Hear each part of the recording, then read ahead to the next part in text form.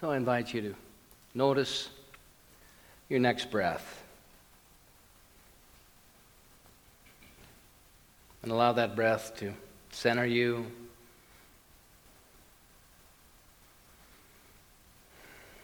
The breath, the human breath, is that eternal cycle of taking in and releasing.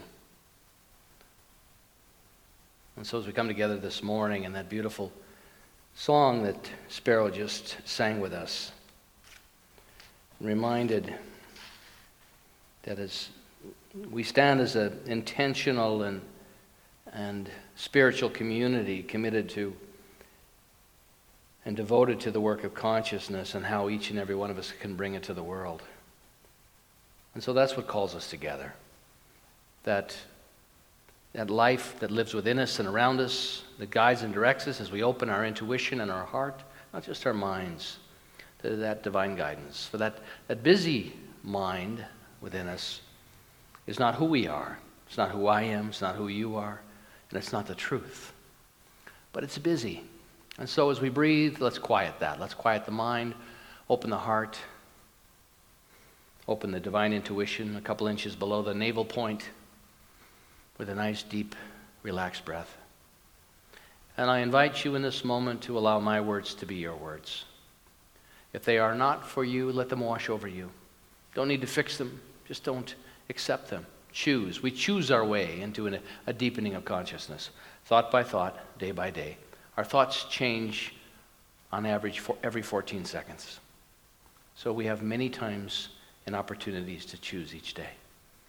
But on your behalf, what I offer is this, that this life, this presence, this power, this one divine presence, the divine Father, the divine Mother, this infinite and beautiful sacred field of awareness, I recognize fully.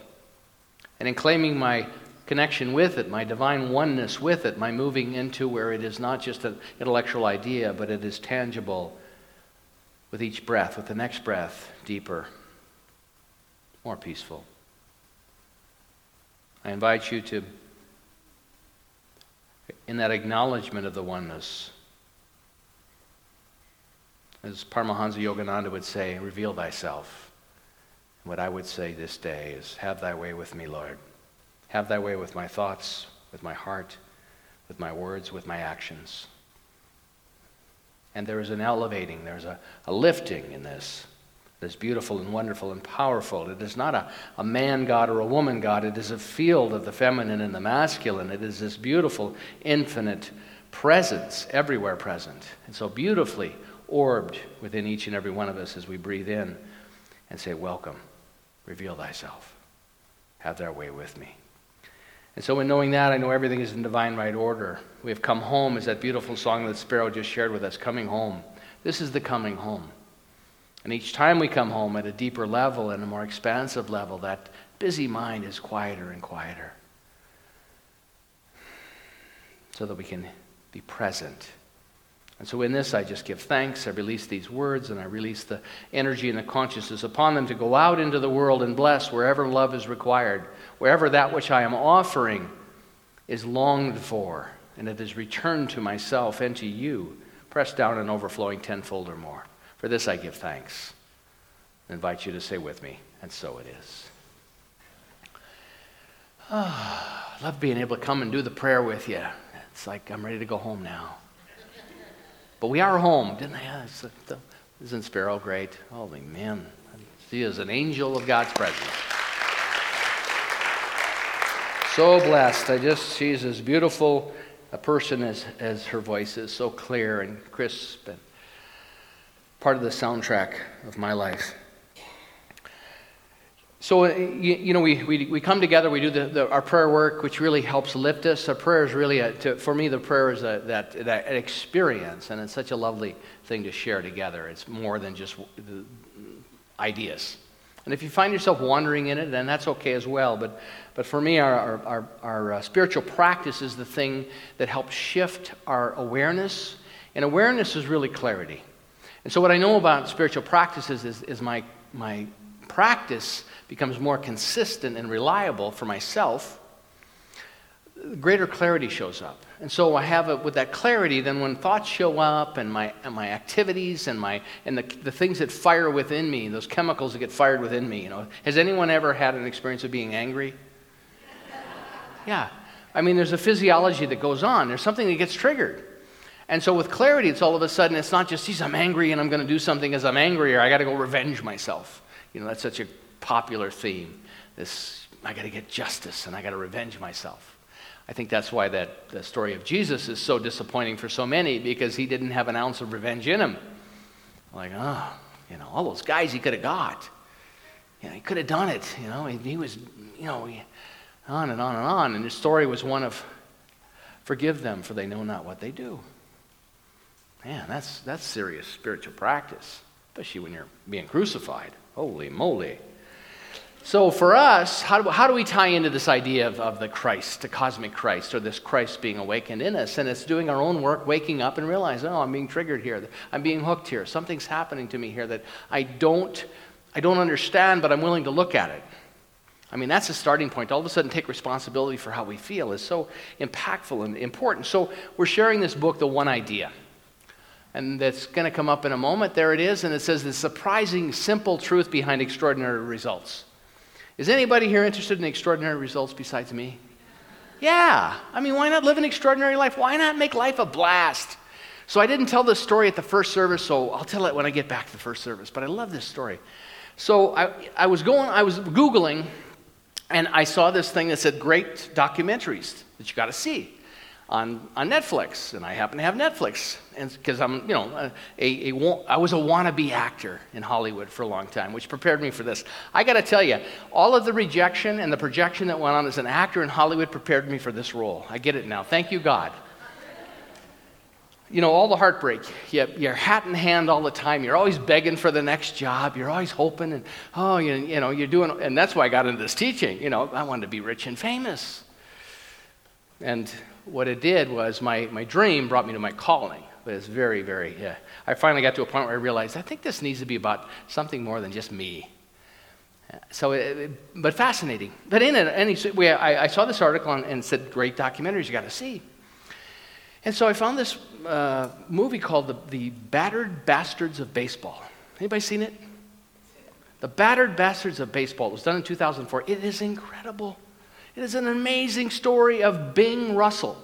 Anybody know who Bing Russell is? Bing Russell is Kurt Russell's dad. Anybody know who Kurt Russell is? Yeah. Well, Bing was his dad, and as Kurt says, my dad was a plumber actor. He played Clem in Bonanza for 14 years. Do you remember Clem, the deputy? That's Kurt Russell's dad. And he loved baseball. Oh, you got to see this movie. I've seen it twice now. I loved it so much. He loved baseball. He grew up in St. Petersburg, Florida, where the New York Yankees, that in their heyday, had their spring training. And he was their he called himself the peanut smuggler. He was their peanut smuggler. And he became great pals with Lefty Gomez, who was a left-handed pitcher for the Yankees. So all this synchronicity that happened in this young man's life, and he loved baseball. Well, he comes to Hollywood, he becomes an actor, song and dance man. And Kurt Russell does part of the narrative, and it's wonderful, talking about his dad and all this stuff. Well, Bing decides in 1972 to go up to Portland, Oregon, and buy the local minor league baseball franchise, the Portland Mavericks. So it cost him $500, and he's in. And they have this beautiful statement because the AAA team moved out, and this is now single A. And it's a story of how he decides that, and they're not affiliated with any organization. So what happens in minor league sports, which this movie really brings forth, is that minor league teams, for the most part, and we have one down here in the River Valley, and it's a single A team. There's single A, double A, and triple A as you move up towards the major leagues. But all of them are designed to be feeders for the main club. So the Toronto Blue Jays have their farm system, single A, double A, triple A, which seems to work for the corporate, but it doesn't work for the community. Because what happens is you connect with a player and they start playing good and they become your hero, and all of a sudden they move up. And so all of a sudden your local hero's gone. And so it's like, I don't want to fall in love with that person because they're going to be gone in a month. So it's a very interesting dynamic. So Bing Russell, he's in between acting. He's done with the acting for a while. He goes up to Portland and he buys $500. He buys the team. And he puts out open tryouts. He says like he's casting a play. 300 guys show up that have been didn't get scholarships and didn't make it. Well, 300 people show up, and they're all in these different outfits, and they've come from all over. One guy came over from South Africa, and they interview him, and they talk about it. And they said, this is crazy. Nobody builds a baseball team this way. And so it's their story and it was Bing's dream to bring baseball back to this community. And what he did was, because they were independent, all the players stayed. And he said, we didn't have any home run hitters, we didn't have any overwhelming pitchers, but what we could do was we could run really fast. And so what they did is they bunted and they stole bases and they ran and ran and ran like crazy. In 1977, they had the top winning percentage in all of baseball with all these ragamuffin guys. It's just such a fun story. Like Kurt Russell says, the first game, he said, we didn't know what we were doing. And he says, so the first night of our first game, we thought, we're going to get killed. We could end up getting beat 30-0. And he said, pretty soon it's the ninth inning. And somebody says, have those guys, the other team, gotten a hit off us yet? And they get their pitcher, who came from who knows where, was pitching a no-hitter, pitched a no-hitter. And Kurt Russell says, we knew this was going to be a blast. This was going to be a blast. And he said, we just had these guys, we brought them together, and they just love baseball. They were making $400 a week. They said that they had their star was a guy named Reggie Thomas, and Reggie lived a block away from the ball stadium. But before every game, they would send a limo for Reggie, and they'd bring him over in the limo, and they'd bring him down into the field. And the announcer goes, here comes Reggie, and everybody go crazy.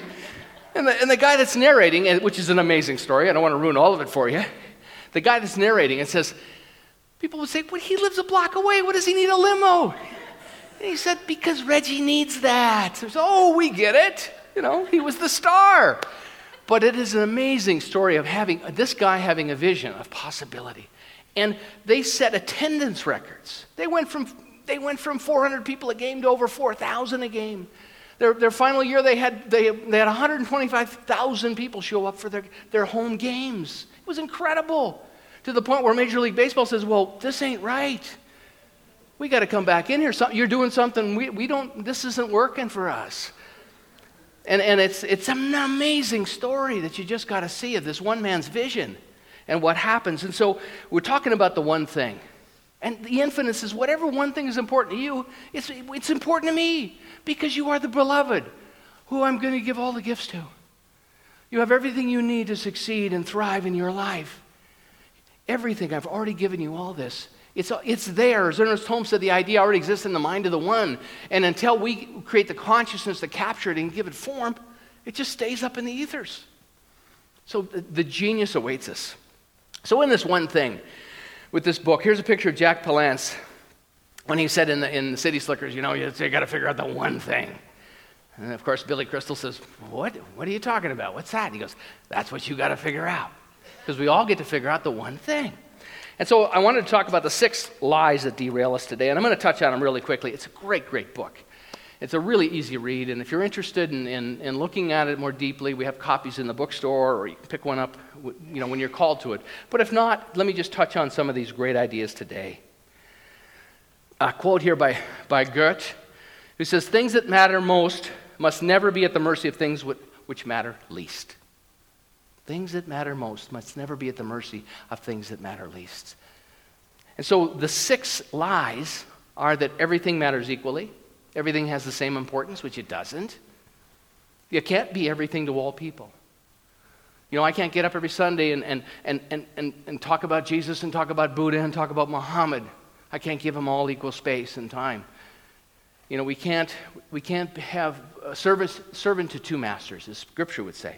And multitasking, another lie. A disciplined life, another lie. Willpower is always on will call, another lie. A balanced life, big lie.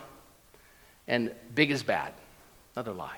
So I'm going to talk about those. I'm going to flesh those out with you, and hopefully make as much sense as I can. And let's make this a blast today, just like Kurt Russell would say. We just knew today was just going to be a blast. What would make this a blast for you? If you need, what we should do?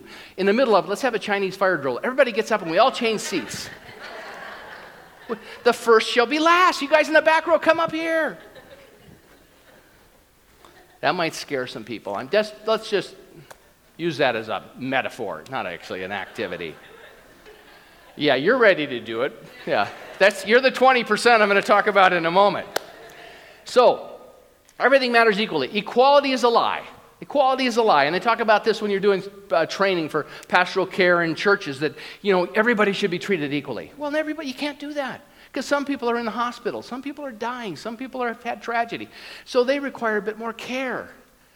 And other people at that point in time, they may not. So it's a flow. It's silly to think, well, golly, I'm not getting mine over here, or it should all be equal. Life doesn't work that way. The most important, this is from Bob Hawke, the things that are most important don't often scream the loudest. The things that are most important don't often scream the loudest, so they're subtle. What's the most important things we can do? That you'll notice there's a subtlety to it. And to swap your to-do list for a success list. Have you ever done the punch list of things you got to get done? Buy bread, have brain surgery, get the mail, and you check off bread and get the mail, and the other one is, you think the surgery is just as much, that whole success list. Change the to-do list to a success list. Talks about the 80-20 rule. 80-20, and this comes from Pareto. 80%, he found this as an Italian researcher. 80% of the land in Italy at the time he did this research was owned by 20% of the population. And so that whole 80-20 rule 80% of the work we do here is supported by 20% of our membership. It's true in any environment. The percentages might be off a few, but it's typically 20% hold together and hold the space for the other 80. So it's just, they call it Pareto's principle of unequal distribution. But the point is that a small amount of cause creates the most results. So in other words, 20% of our activity creates the greatest benefit for ourselves. So if we look at this, how many hours a week, what we do as a community is one of the touchstones of what we do is we do a Sunday celebration. We do music, we do a message, we have times identified.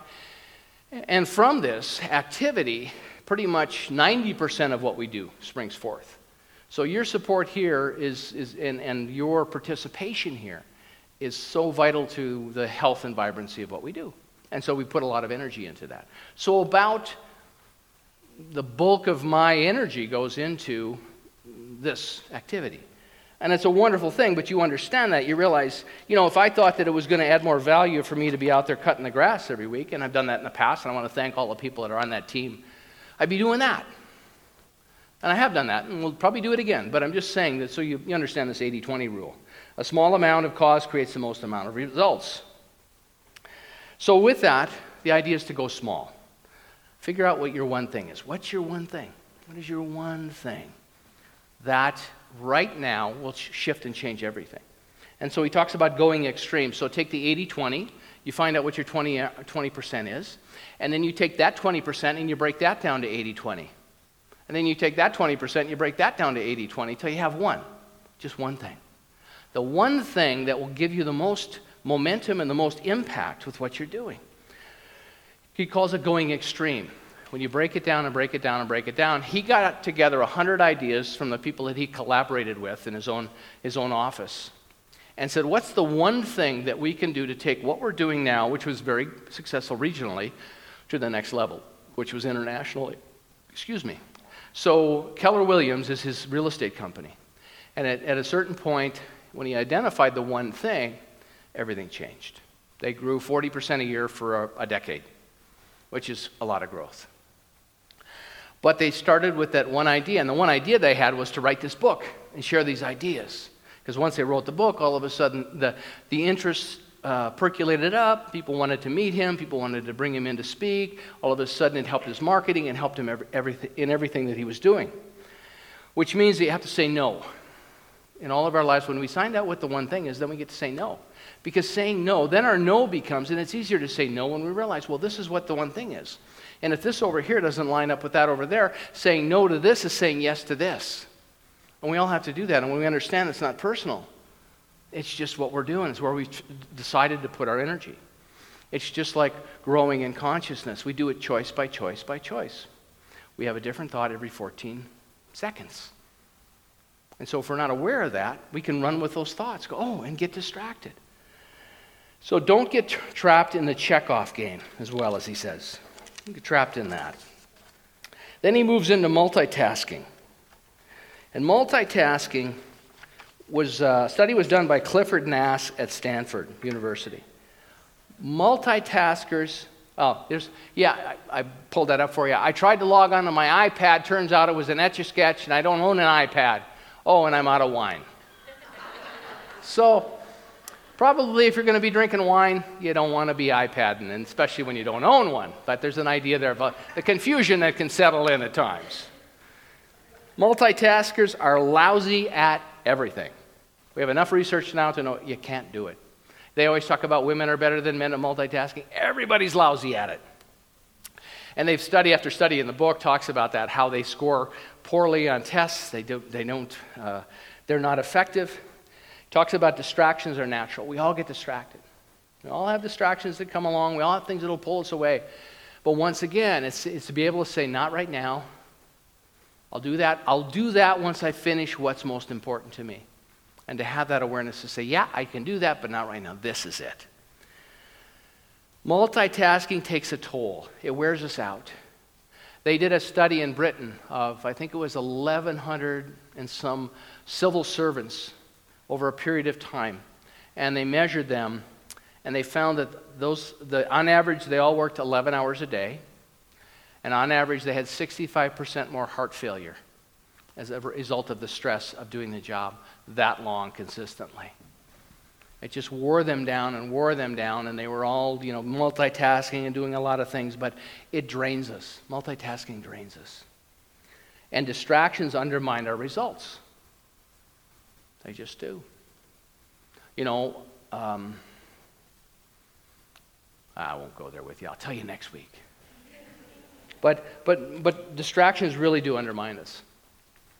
You really have to, the point I was going to say is, in my first ministry, I used to do a lot of the music. In fact, I had no music budget, so I sang the songs every week.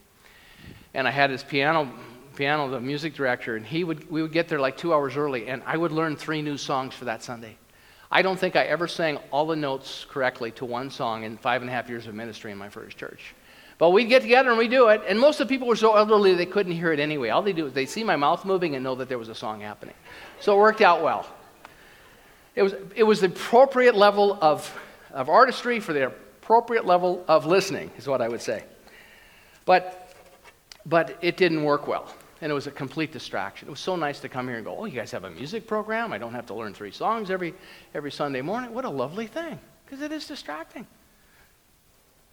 And I'm up there singing, and all I can do is hope that it gets over as soon as possible, and I'm the guy doing it.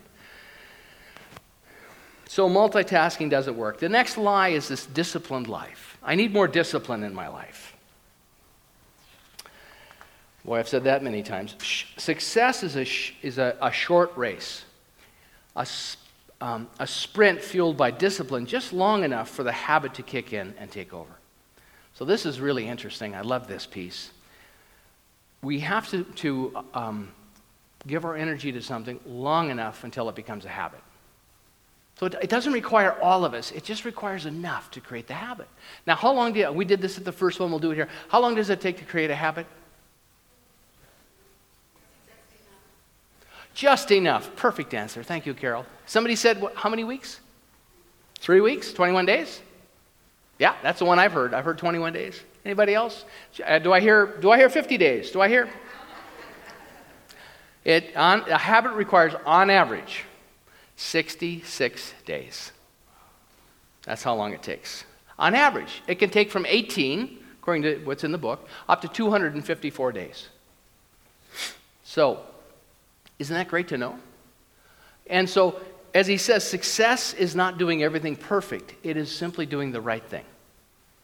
It's not, to say, I didn't do that perfect, therefore I can't do, then with that evidence, therefore I can't do this. That's just self-sabotage. But to realize, I can do this one thing that's precious to me right. In Yogananda's work, the Self-Realization Fellowship, he says, with his practice, Laura and I have been using his practices, And he says, if you do this consistently for 24 years, on average, 24 years, enlightenment. That's why these people devote themselves to it. They go and they live there, and it's just a beautiful thing. I mean, God bless these people holding that space for us in consciousness. This room of possibility thinkers, of elevated consciousness here, to see beyond conditions, to realize there's something more alive and dynamic than just simply the world of effect. We are holding this space for millions of people, energetically. It's a beautiful thing. Just by being, just by entertaining the ideas, joining in an affirmative prayer, there's one life, that life is Spirit's life, that life is my life now. And allowing ourselves to be lifted up, we lift others. It's fascinating. There's no private good, as Dr. Ernest Holmes said. In fact, Dr. Thomas Troward said this, who influenced Dr. Holmes tremendously. And Dr. Troward was an English judge that lived in East India and studied with the great masters of the time. And he said, there's two things. You must realize that you are at the center of it. Each and every one of us is at the center.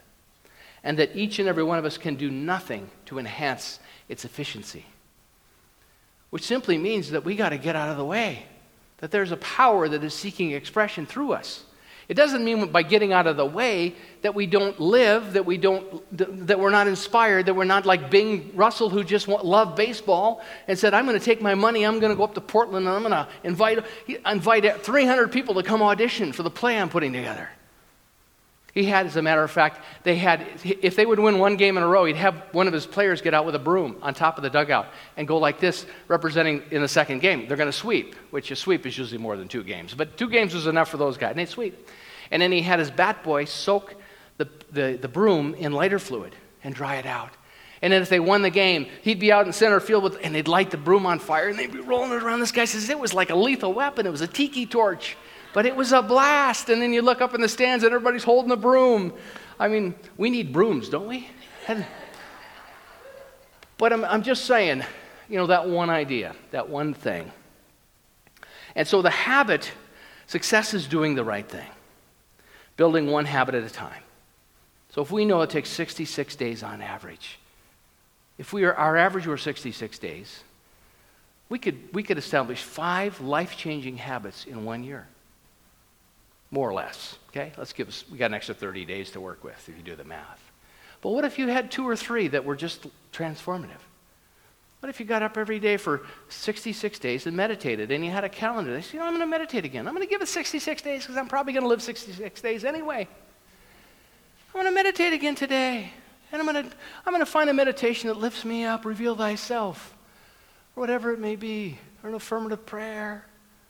And see what happens in 66 days. What opens up for us? Because they realize, interestingly, as we incorporate one habit in our lives, everything else we do in our lives changes by one consistent habit.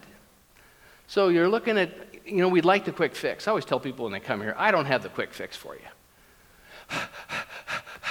I'm broke. Usually people come up, John Maxwell, one of my great inspirations and teachers, years ago, he had a mega church in San Diego, did 4 or 5 services a Sunday, got up one Sunday and said, I want to let everybody know I will no longer be doing pastoral counseling. And every group got up and gave him a standing ovation because they knew how bad he was at it. Because people would come to him with a problem and he wouldn't do any spiritual practice. Say, well, what do you think that's about? He'd just tell them how to fix it. Well, I got a crummy job. Well, go find a new one. What's your next question? And part of the learning is sitting in the question and letting people discover things for themselves.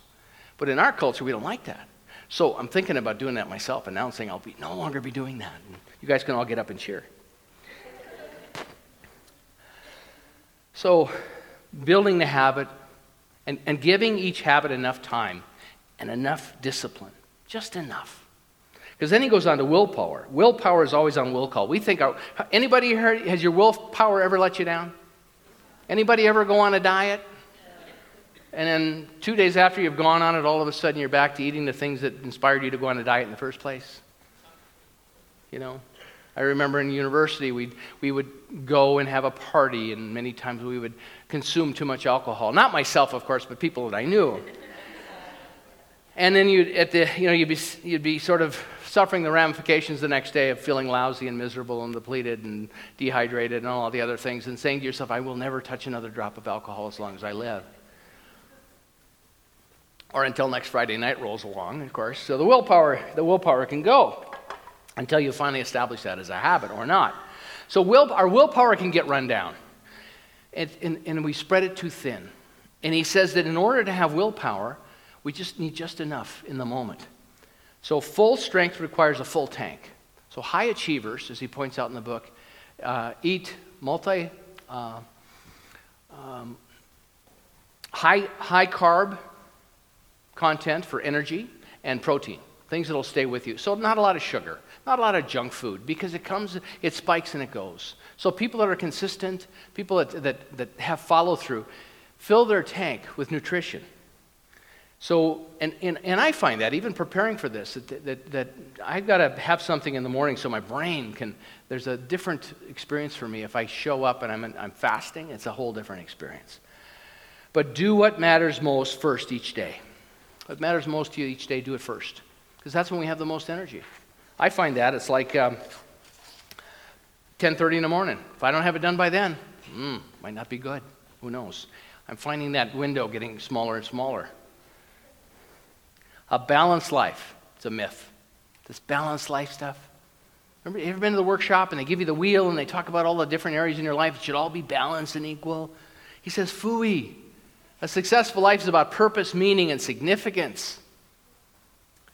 Magic happens at the extremes. If we're always focusing on we got to be balanced right here in the middle, nothing happens. It's like a teeter-totter. You ever been on a teeter-totter, sit in the middle? You don't go up or down. That's no fun. So at the extremes is where some really juicy stuff can happen. He says replace balance with counterbalance. So in other words, like a ballerina. It talks about a ballerina holding point. And I won't even try and do that right now because I can't. But a ballerina in holding point will have arms and legs in a position that helps maintain the balance. And if you look closely at their feet, at ballerinas, their foot's shaking while they're holding point. That's hard to do. Extraordinary results require all it demands. So if we're really committed to something, our lives are not going to be in balance.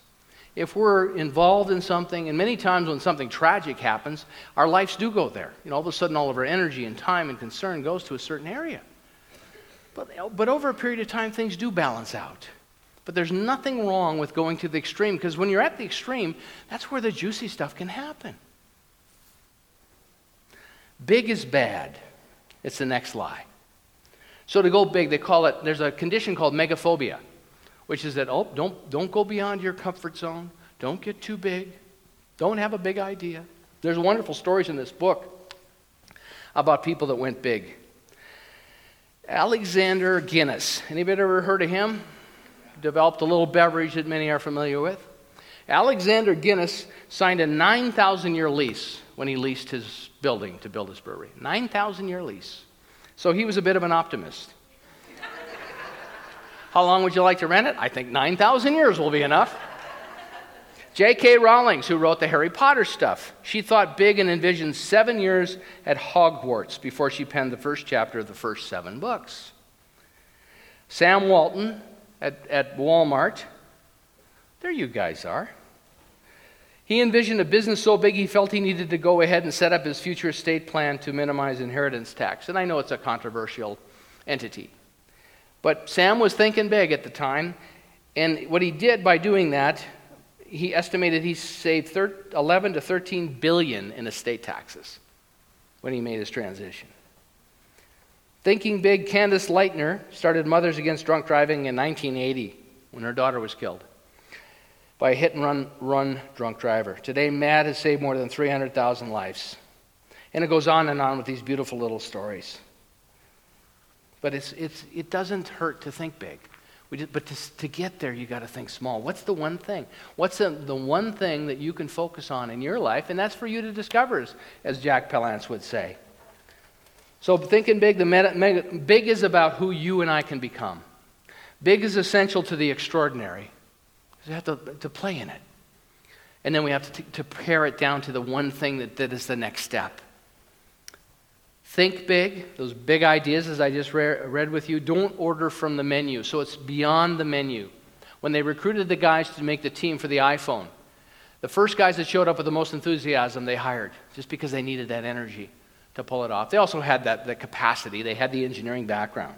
It says to act bold, to take a chance, to push that envelope, and don't fear failure. Because if you're not failing, if you're not failing, you're not trying.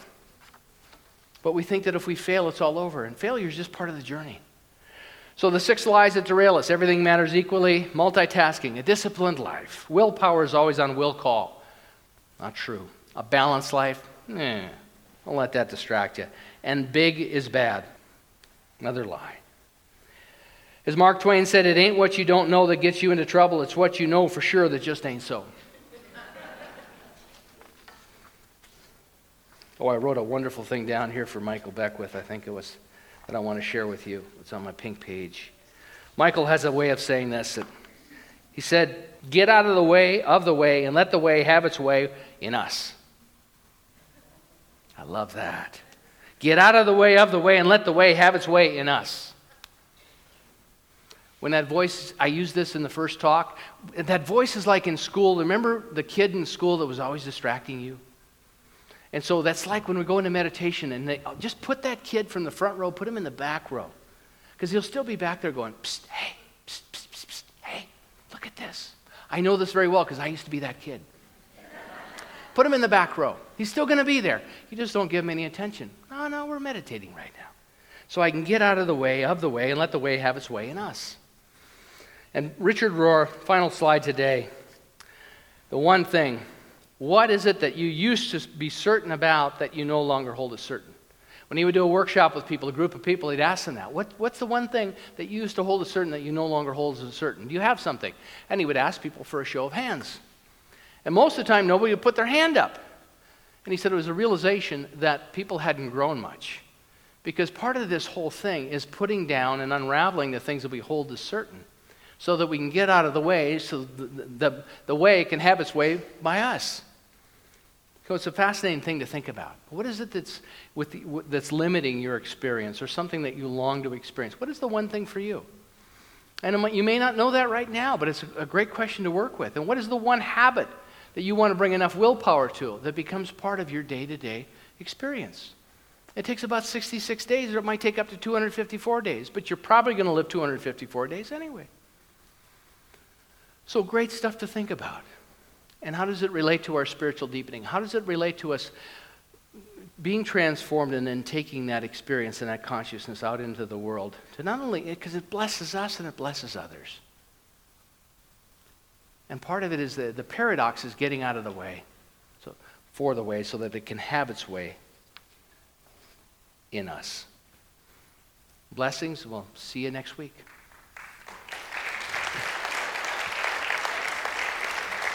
Thank you.